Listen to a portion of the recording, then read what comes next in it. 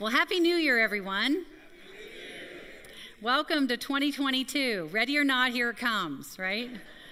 I hope you had a wonderful time celebrating with your friends and family over the holiday. And here we are, this fresh new start, this first Sunday after New Year's. I love the sense of beginning that the new year brings, because there's something really wonderful about things that are new and fresh. I mean, who doesn't love fresh flowers?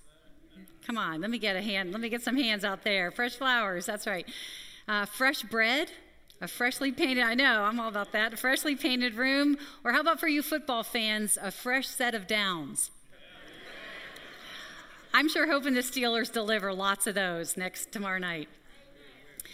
Well, there's power, isn't there, in a fresh word of encouragement or fresh understanding that brings new insight. But for me, this fresh thing tops them all, a fresh start.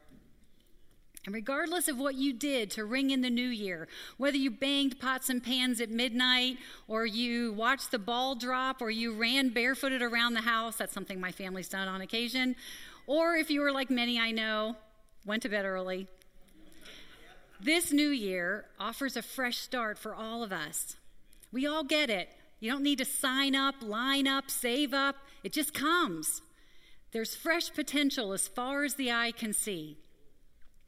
But unless you're intentional about it, most of us will kind of blindly walk into 2022 with lots of 2021 hanging on our shoulders. Well, I don't know about you, but there are lots of things for 2021 I do not want to bring into 2022. And so here's where the annual ritual of New Year's resolutions comes in. And I'm all for self-improvement, for better self-leadership, but sadly, statistics tell us that by Valentine's Day, most people have abandoned their resolutions altogether. In fact, of the people who make resolutions, about 10% of them actually achieve them. And then there's the other side. Because of that high failure rate, lots of people don't make resolutions at all. They set zero goals so they won't miss the mark. But of course, that's missing the point. And missing the opportunity of this fresh start that the new year offers us all. Because goals are important. In fact, they reveal a lot about your priorities. The goals you set, the things you value, the things you're willing to work to achieve say a lot about what you value. Dallas Willard, a long-tenured philosophy professor at the University of Southern California and an ordained minister, said this: "What you seek defines who you are." So the first step for us on this Sunday after New Year's, as we peer into the open roadways of 2022, is to answer the question, what do you want? What are you searching for? What are you looking for? What are you seeking? And I want to give us all a moment to pause and consider that question and answer it in your heart. What are you after in 2022? So will you join me in prayer? Lord, I thank you for the privilege that is ours to gather in your name, to lift our voices in song, to worship you, the Lord of Lords, the King of Kings, the one who is coming again. And we recognize the gift that is ours to worship your name, and also the gift that is ours with this new year standing in front of us. And as we consider the goals that we have, whether they're professional or personal, relational, have to do with our health, with our family life, I pray, Father, that you would shine a spotlight on the hearts and allow us to understand what we really do want. And so as we pause, move in our hearts. Holy Spirit, I pray.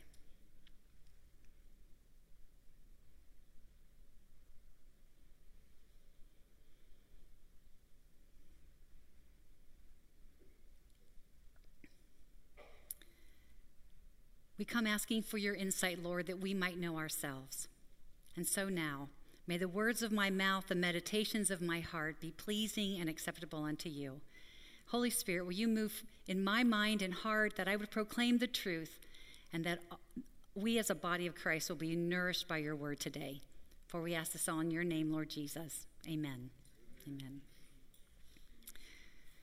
Well, whatever goal or aspiration came to mind in those few quiet moments, you'll be reassured to know that the Lord wants to meet you there.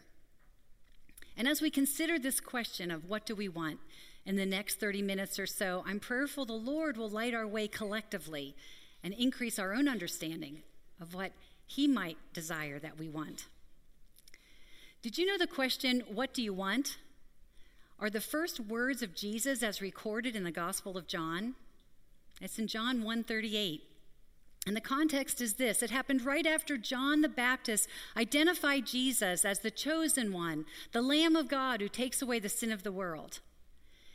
You can picture the scene, John with his band of disciples following after him, learning from him, apprenticing themselves from him, recognized John's prophetic utterance about Jesus, and they turned away from John and began to walk after Jesus. They're curious, maybe tentative, but resolute in their quest to find out if Jesus, if he really is the one, the chosen one, the Lamb of God who takes away the sin of the world. Well, maybe Jesus felt them following because he turned and asked them this question: "What do you want?" My guess is they were kind of caught off guard. They were surprised, and they fumbled around for an answer, and they came up with a question of wanting to know where he was staying. But what they really wanted to know if Jesus was the one, if he was the Messiah, the Christ, the one sent from God, the one they were all waiting for. Well, in response to both of those questions, the literal one about where Jesus was going and the deeper one about who he really was, Jesus replied with this invitation: "Come and see." And that's an invitation for us as well. To gain some perspective on how we do that, let's look into God's word and come and see for ourselves. And I'd like to ask you to open your Bibles to Matthew's Gospel. It's a portion we know is the Sermon on the Mount. It spans from chapters 5 through chapter 7. It's the longest of Jesus' sermons recorded in the New Testament. Luke includes it too, but the setting is different. Instead of the Sermon on the Mount, it's called the Sermon on the Plain because Jesus delivered it on a flat space instead of on the mountain. But because the teachings are essentially the same, many scholars agree that this is a compilation of all of Jesus' teachings. In fact, John Calvin asserts it represents a brief summary of the doctrines of Christ. And so it seems to me like that's a great place to begin our quest in this summary of Jesus' teachings. And in the middle of this extended teaching section is a summary statement that I'd like to use as a directional marker for us in our seeking. This is what Jesus said: "But seek first his kingdom and his righteousness, and all these things will be given to you as well." So it's a conditional promise, and it begins with the directive to seek. To seek something is to look with intention, to search for it by going from place to place. It's not a casual looking, it's intense. You intensely seek. You know what I mean? Have you ever lost your keys or your wallet or your phone? And you know how you look for a while and then you ask your family to help you find it? And they kindly say, "I don't know, Mom, where'd you put it last?" And you say with great gentleness of spirit, "If I knew where I put it, I wouldn't need to find it." Because you're searching frantically. Why? Because you need your keys to get to work. You need your wallet because it has your ID and your bus pass and your money in it. And you need your phone, well, because you need your phone for everything. And so you search frantically because you literally can't proceed to the next thing in your day or in your life without finding the thing that you've lost. Finding it becomes your number one priority. That's the kind of seeking that's referenced in the Bible. It's something the Bible talks about many times, and you're familiar with this. In the Old Testament, we hear, "Seek peace and pursue it," from the Psalms. In Romans, many times, we're told to seek righteousness. And in the wisdom literature and in the prophets, seek justice. But the command to seek God accounts for about 25% of all the commands to seek in the scripture. And the command to seek God is directed not at the world at large, but at the world of the church, at God's people. Why would God tell us to seek him? Is it because we've misplaced him? We don't know where we put him? No, I think it's because even though we know him, we tend to lose sight of him. And so it's us, his people, who are called to seek first his kingdom and his righteousness. And so the question is, are you willing to look for God before everything else? If you are, I've got some great news for you this morning. God guarantees that when you search for him, you'll find him. In Jeremiah, we read this: "You will seek me and you will find me when you seek me with all of your heart." And then Jesus promised this: "Ask and it will be given to you. Seek and you will find. Knock and the door will be open to you." You see, the good news is this: we can all have more of God. There's plenty of him to go around. He's infinite. All we need to do is enter in, to come and see, investigate, come close and gather in. Accept his invitation, but we must come on his terms. Author Rob Reimer, author of Soul Care, says this: "You can have as much of God as you want, but only as much as you're willing to pay the price for." Well, Eric Liddell was a man who sought hard after God. He pursued God with all his heart, his strength, his mind, and his soul, and he was willing to pay the price. You may remember him as the main character from the 1981 film Chariots of Fire. He represented Great Britain in the 1924 Olympics held in Paris. But Eric wasn't born in Britain. He was born in northern China to Scottish missionary parents. He returned to England for most of his schooling, and it was while he was at Oxford College that stories began circulating about his speed. He was soon recruited by the Scottish national rugby union team and later won a number of national track championships. He was known more as a sprinter, and it was his success in these shorter distances that earned him a spot on the British Olympic team destined to compete in Paris. He was the favorite to win the 100-meter event. But when the race schedule was released, Eric was faced with a dilemma. The qualifying heats were to be held on Sunday, the Sabbath. And even though the finals were later in that week, Eric would need to go against his conscience and his commitment to keep the Sabbath holy and compete in those preliminary races on Sunday. Now, I don't know what he was thinking. Maybe he wrestled, thinking he might be able to justify it. Was running really work? It was the finals of the Olympics he was trying to get into after all. Would God give him a pass on this one? But Eric could not reconcile the tension in his heart and remained resolute. He removed himself from the competition. It was not a popular decision. His coach offered him a spot in the 400-meter race. He had run it before, but it was decidedly not his specialty. And based on his previous times, he was expected to finish the race about mid-pack. Well, the day of the race arrived, and as he made his way to the competition, someone handed him a note with a portion of the verse from 1 Samuel chapter 2, verse 30, and it said this: "I will honor those who honor me." Well, whether it was the inspiration from God's word, the encouragement of another believer, or perhaps the Holy Spirit, Eric ran that 400-meter race in the final and beat the favored American by a definitive margin. He not only earned the gold medal, but he set a world record that stayed for 12 years. Now, it's easy to celebrate this gold medal performance and label it an evidence of God's blessing based on Eric's commitment to Christ, a decision to honor God above all else by not competing on the Sabbath. And certainly on one level, that's true. But that's not the end of Eric's story. Eric Liddell didn't rest on his Olympic gold medal laurels. Instead, he returned to the mission field in China to share the good news and invest in the kingdom of God. And it was there, during the Japanese attack on China in 1945, that he suffered from an untreatable brain tumor and died while interned in a work camp. That might not be the happy ending we'd pick for our hero of the faith, but his life stands as an example of one who sought after God with everything he had. And so we might understand from Eric's life what it is to seek after God, but Jesus specifically directs us to seek after God's kingdom and his righteousness. And so what is that exactly?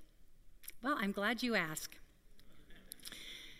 The kingdom of God is used interchangeably with the kingdom of heaven, and it's kind of a mysterious term, but it occurs more than 80 times in the New Testament. Simply put, the kingdom of God is the place of God's reign. It's the place where what God wants to be done is done. You recognize the concept from the Lord's Prayer.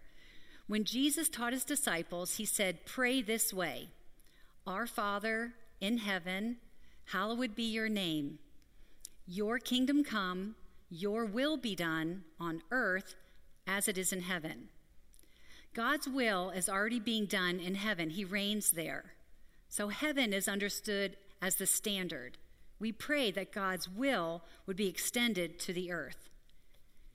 And to personalize it, the question becomes, as those who follow after Jesus, does God reign in your heart? Is his will your number one priority? Because if we want God's will to be done here on earth in the same way that it is in heaven, we must do our part and allow him to reign in our hearts and move through us. So we can be his change agents directed by the Holy Spirit. We can be his errand runners, his ambassadors, his bridge builders, his agents of reconciliation. We can be the ones to share the good news that the kingdom of God is at hand, propelled forward by our submission to his will. Jesus spoke of the kingdom of God or the kingdom of heaven so often that at one point the people asked him what he meant. And he answered with a parable, a simple story to describe this deeper truth. He said this in Mark chapter 4. Jesus said, "What shall we say the kingdom of God is like, or what parable shall we use to describe it? It's like a mustard seed, which is the smallest of all seeds on earth. Yet when planted, it grows and becomes the largest of all garden plants, with such big branches that the birds can perch in its shade." See, Jesus was saying that the kingdom of God grows from something so small, it's almost invisible, yet becomes something so huge you can't help but see it and mistake it. That nearly invisible seed becomes the largest of all garden plants. What he's saying is that the kingdom of God implanted in our lives, our interior life begins to grow and show and impact our exterior life, our actions that are viewed by the world. To seek first his kingdom begins with our willingness to allow him to move in our hearts and our minds and change us from the inside out. It's not a passive process. It's not like sliding into the new year without reflection. You can't just say, "Okay, I'm ready. Lay it on me, Lord," and you're ready to go. No. God's Spirit implanted in the hearts of a believer may look invisible at first, but like a particle of yeast that's mushed and woven into dough that's needed, so the Lord moves in our lives and plies us through and allows us then, like the bread rises impacted by yeast all over, so our lives are changed and made different in conformity to Christ. The change, the righteousness that bears out in our lives, the life in which Jesus reigns. You see, God's kingdom and his righteousness are really two sides of the same coin. They're interconnected. The Holy Spirit is given when we put our trust in Jesus. It's like that seed or the yeast, and Jesus, the Spirit, changes us from the inside, and our outward behaviors show it. So picture literal fruit. Apples, oranges, peaches, and pears are naturally produced by a healthy tree. The tree doesn't wake up one day and say, "Okay, today is fruit-bearing day." Bam. There we have it.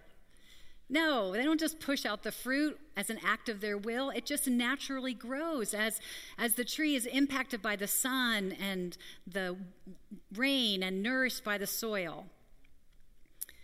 As they receive more, they grow into healthy trees and produce fruit. And it's the same for us. As we grow spiritually, get healthier, we produce spiritual fruit.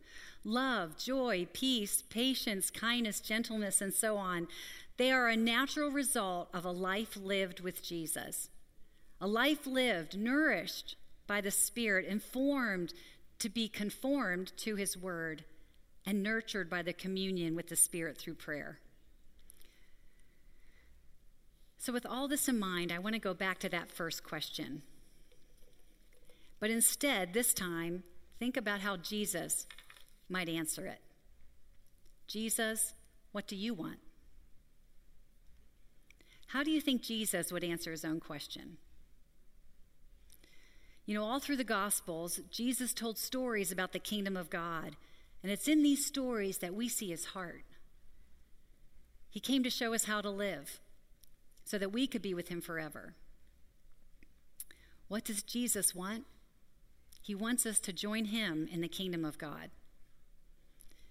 He said it directly in Luke 19, verse 10. For the Son of Man came to seek and save the lost. That's what Jesus wants. How did he answer the question? He answered it by an action, by going to the cross. He came to save us because he wants us. He's gone on record telling us how much he wants us, how much he loves us. So the question for us on this Sunday after New Year's is, do we really want him? He came to seek and save the lost. Well, God knows that sometimes we do get lost. Jesus called us sheep, lovingly tended to the sheep. But sheep get confused and they wander off. They lose their way. You know the old hymn, prone to wander, Lord, I feel it, prone to leave the one I love. I don't know where you are as you look into this new year stretching out ahead of you, but I want you to know that God wants you, and he has made a way for you to find him through his son Jesus, even if you feel lost right now. All you need to do is respond to his invitation to come and see. Now, as you do pursue Jesus, I want to clarify something that can trip up those who follow Jesus.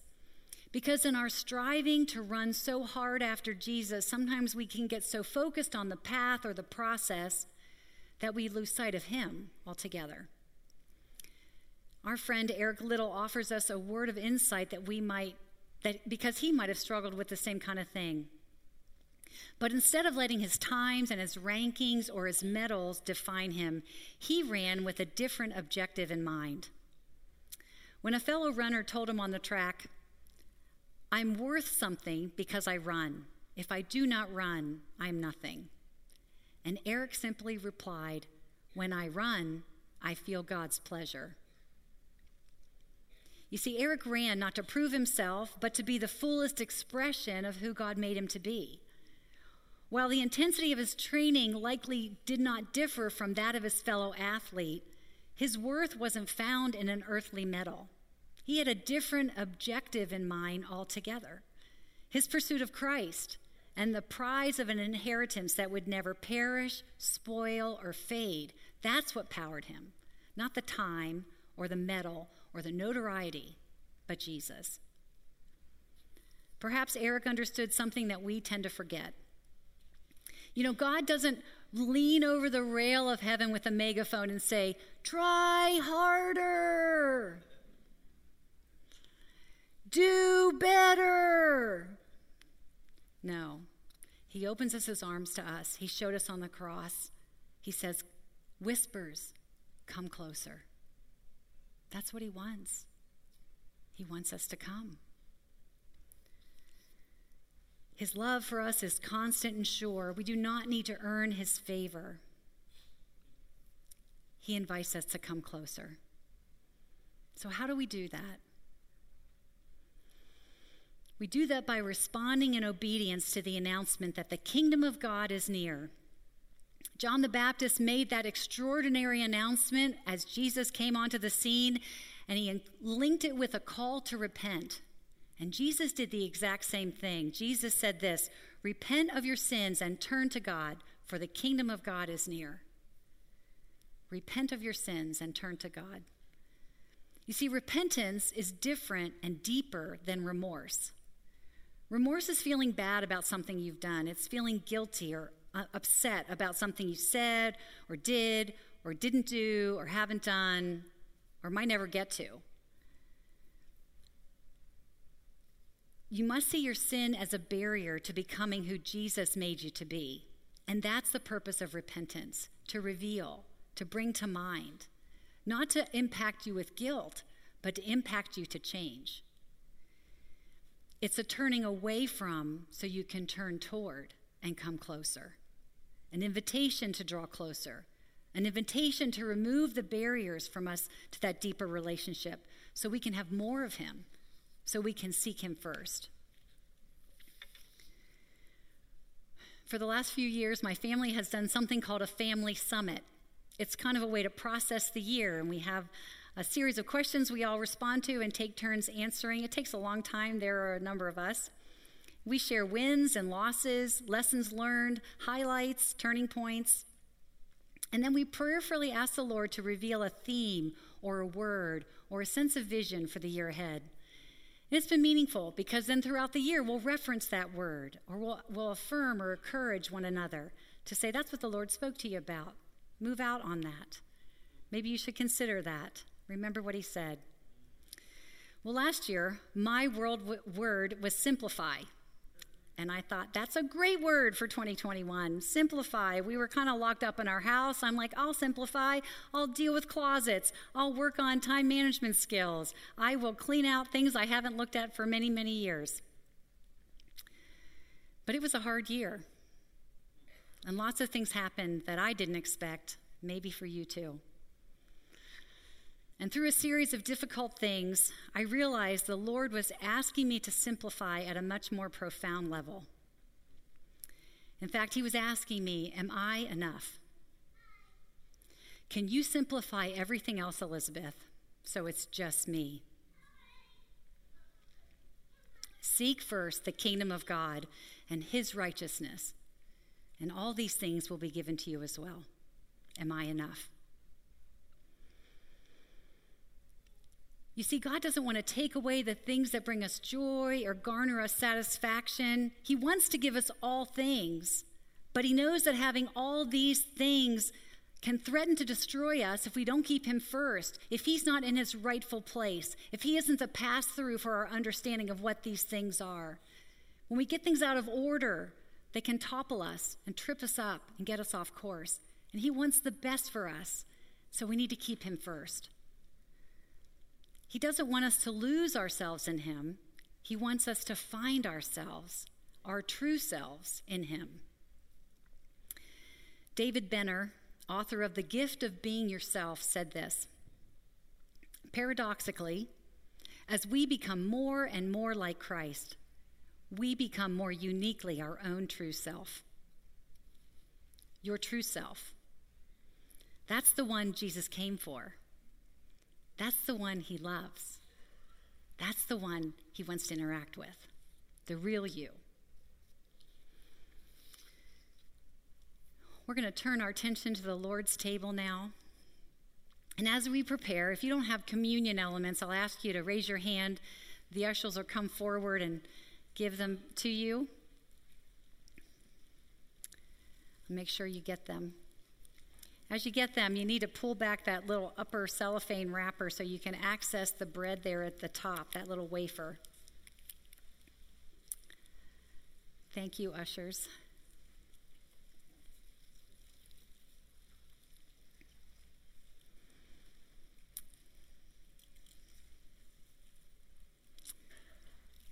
I'm going to make sure we're all served before we move into it together. It's meaningful to partake together. It's meaningful to come to the communion table on this first Sunday, isn't it? And I hope your heart's been prepared through our worship and the breaking of the bread of the word. Because the word says that everyone ought to examine themselves before they eat the bread and drink the cup.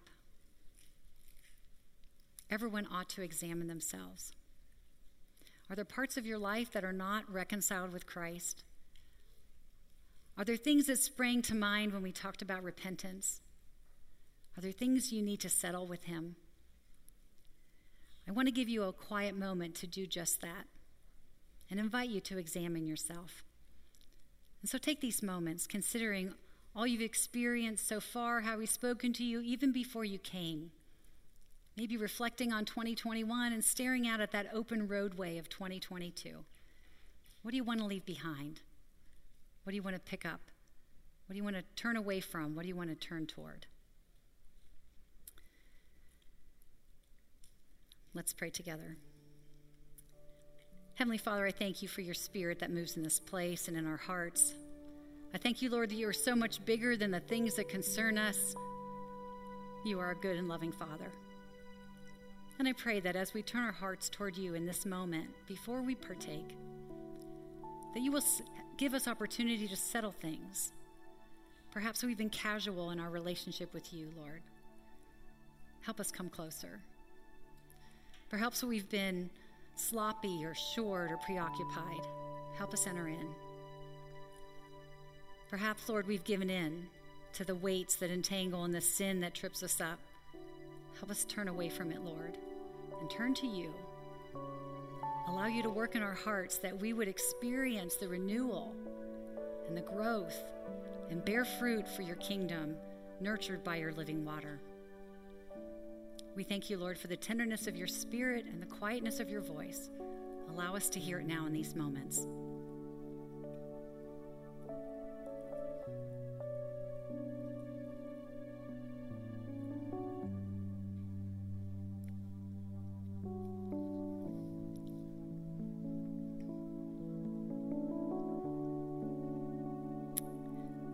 Lord Jesus, I thank you that you came to show us the way, that you proved it for your love for us by your sacrificial death on the cross, that you made a way for us to come closer. You closed the barrier our sin had created. You put a bridge over that chasm. So we thank you, Lord, for that sacrifice. And we pray now that you would move in our hearts and our minds as we partake together. We thank you and ask this in your name, Lord. Amen. We here at ACAC practice an open communion, and we invite all who confess Jesus as their Lord and Savior to join us this morning. You don't need to be a member of ACAC or of the Christian and Missionary Alliance, but you do need to be a member of God's kingdom. The Lord Jesus, on the night he was betrayed, took bread, and when he had given thanks, he broke it and said, "This is my body, which is for you. Do this in remembrance of me." Let us partake together.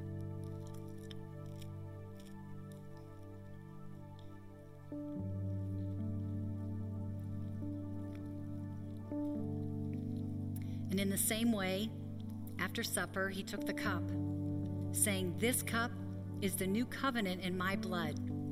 Do this whenever you drink it in remembrance of me. For whenever you eat this bread and drink this cup, you proclaim the Lord's death until he comes." Let us drink together.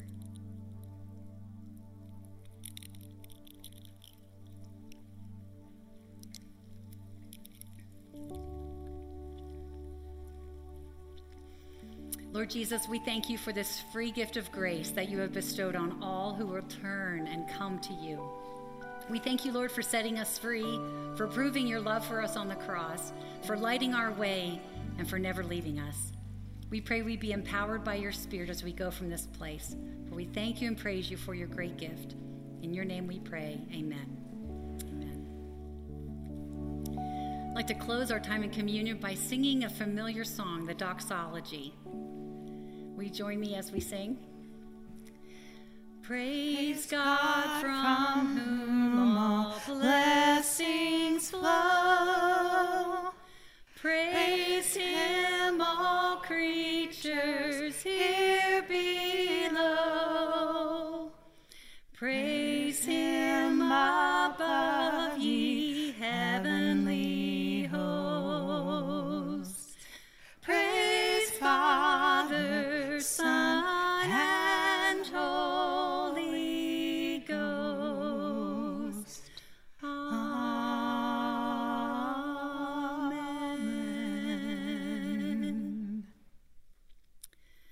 do you want? What do you want out of 2022? What do you want out of the rest of your life? If you want a more meaningful, abundant life, I can assure you you can have it. You just need to come and see, to come closer and walk with Jesus. Accept his invitation. Reject the attitudes of trying harder or doing better. Embrace him and his great love for you. Amen.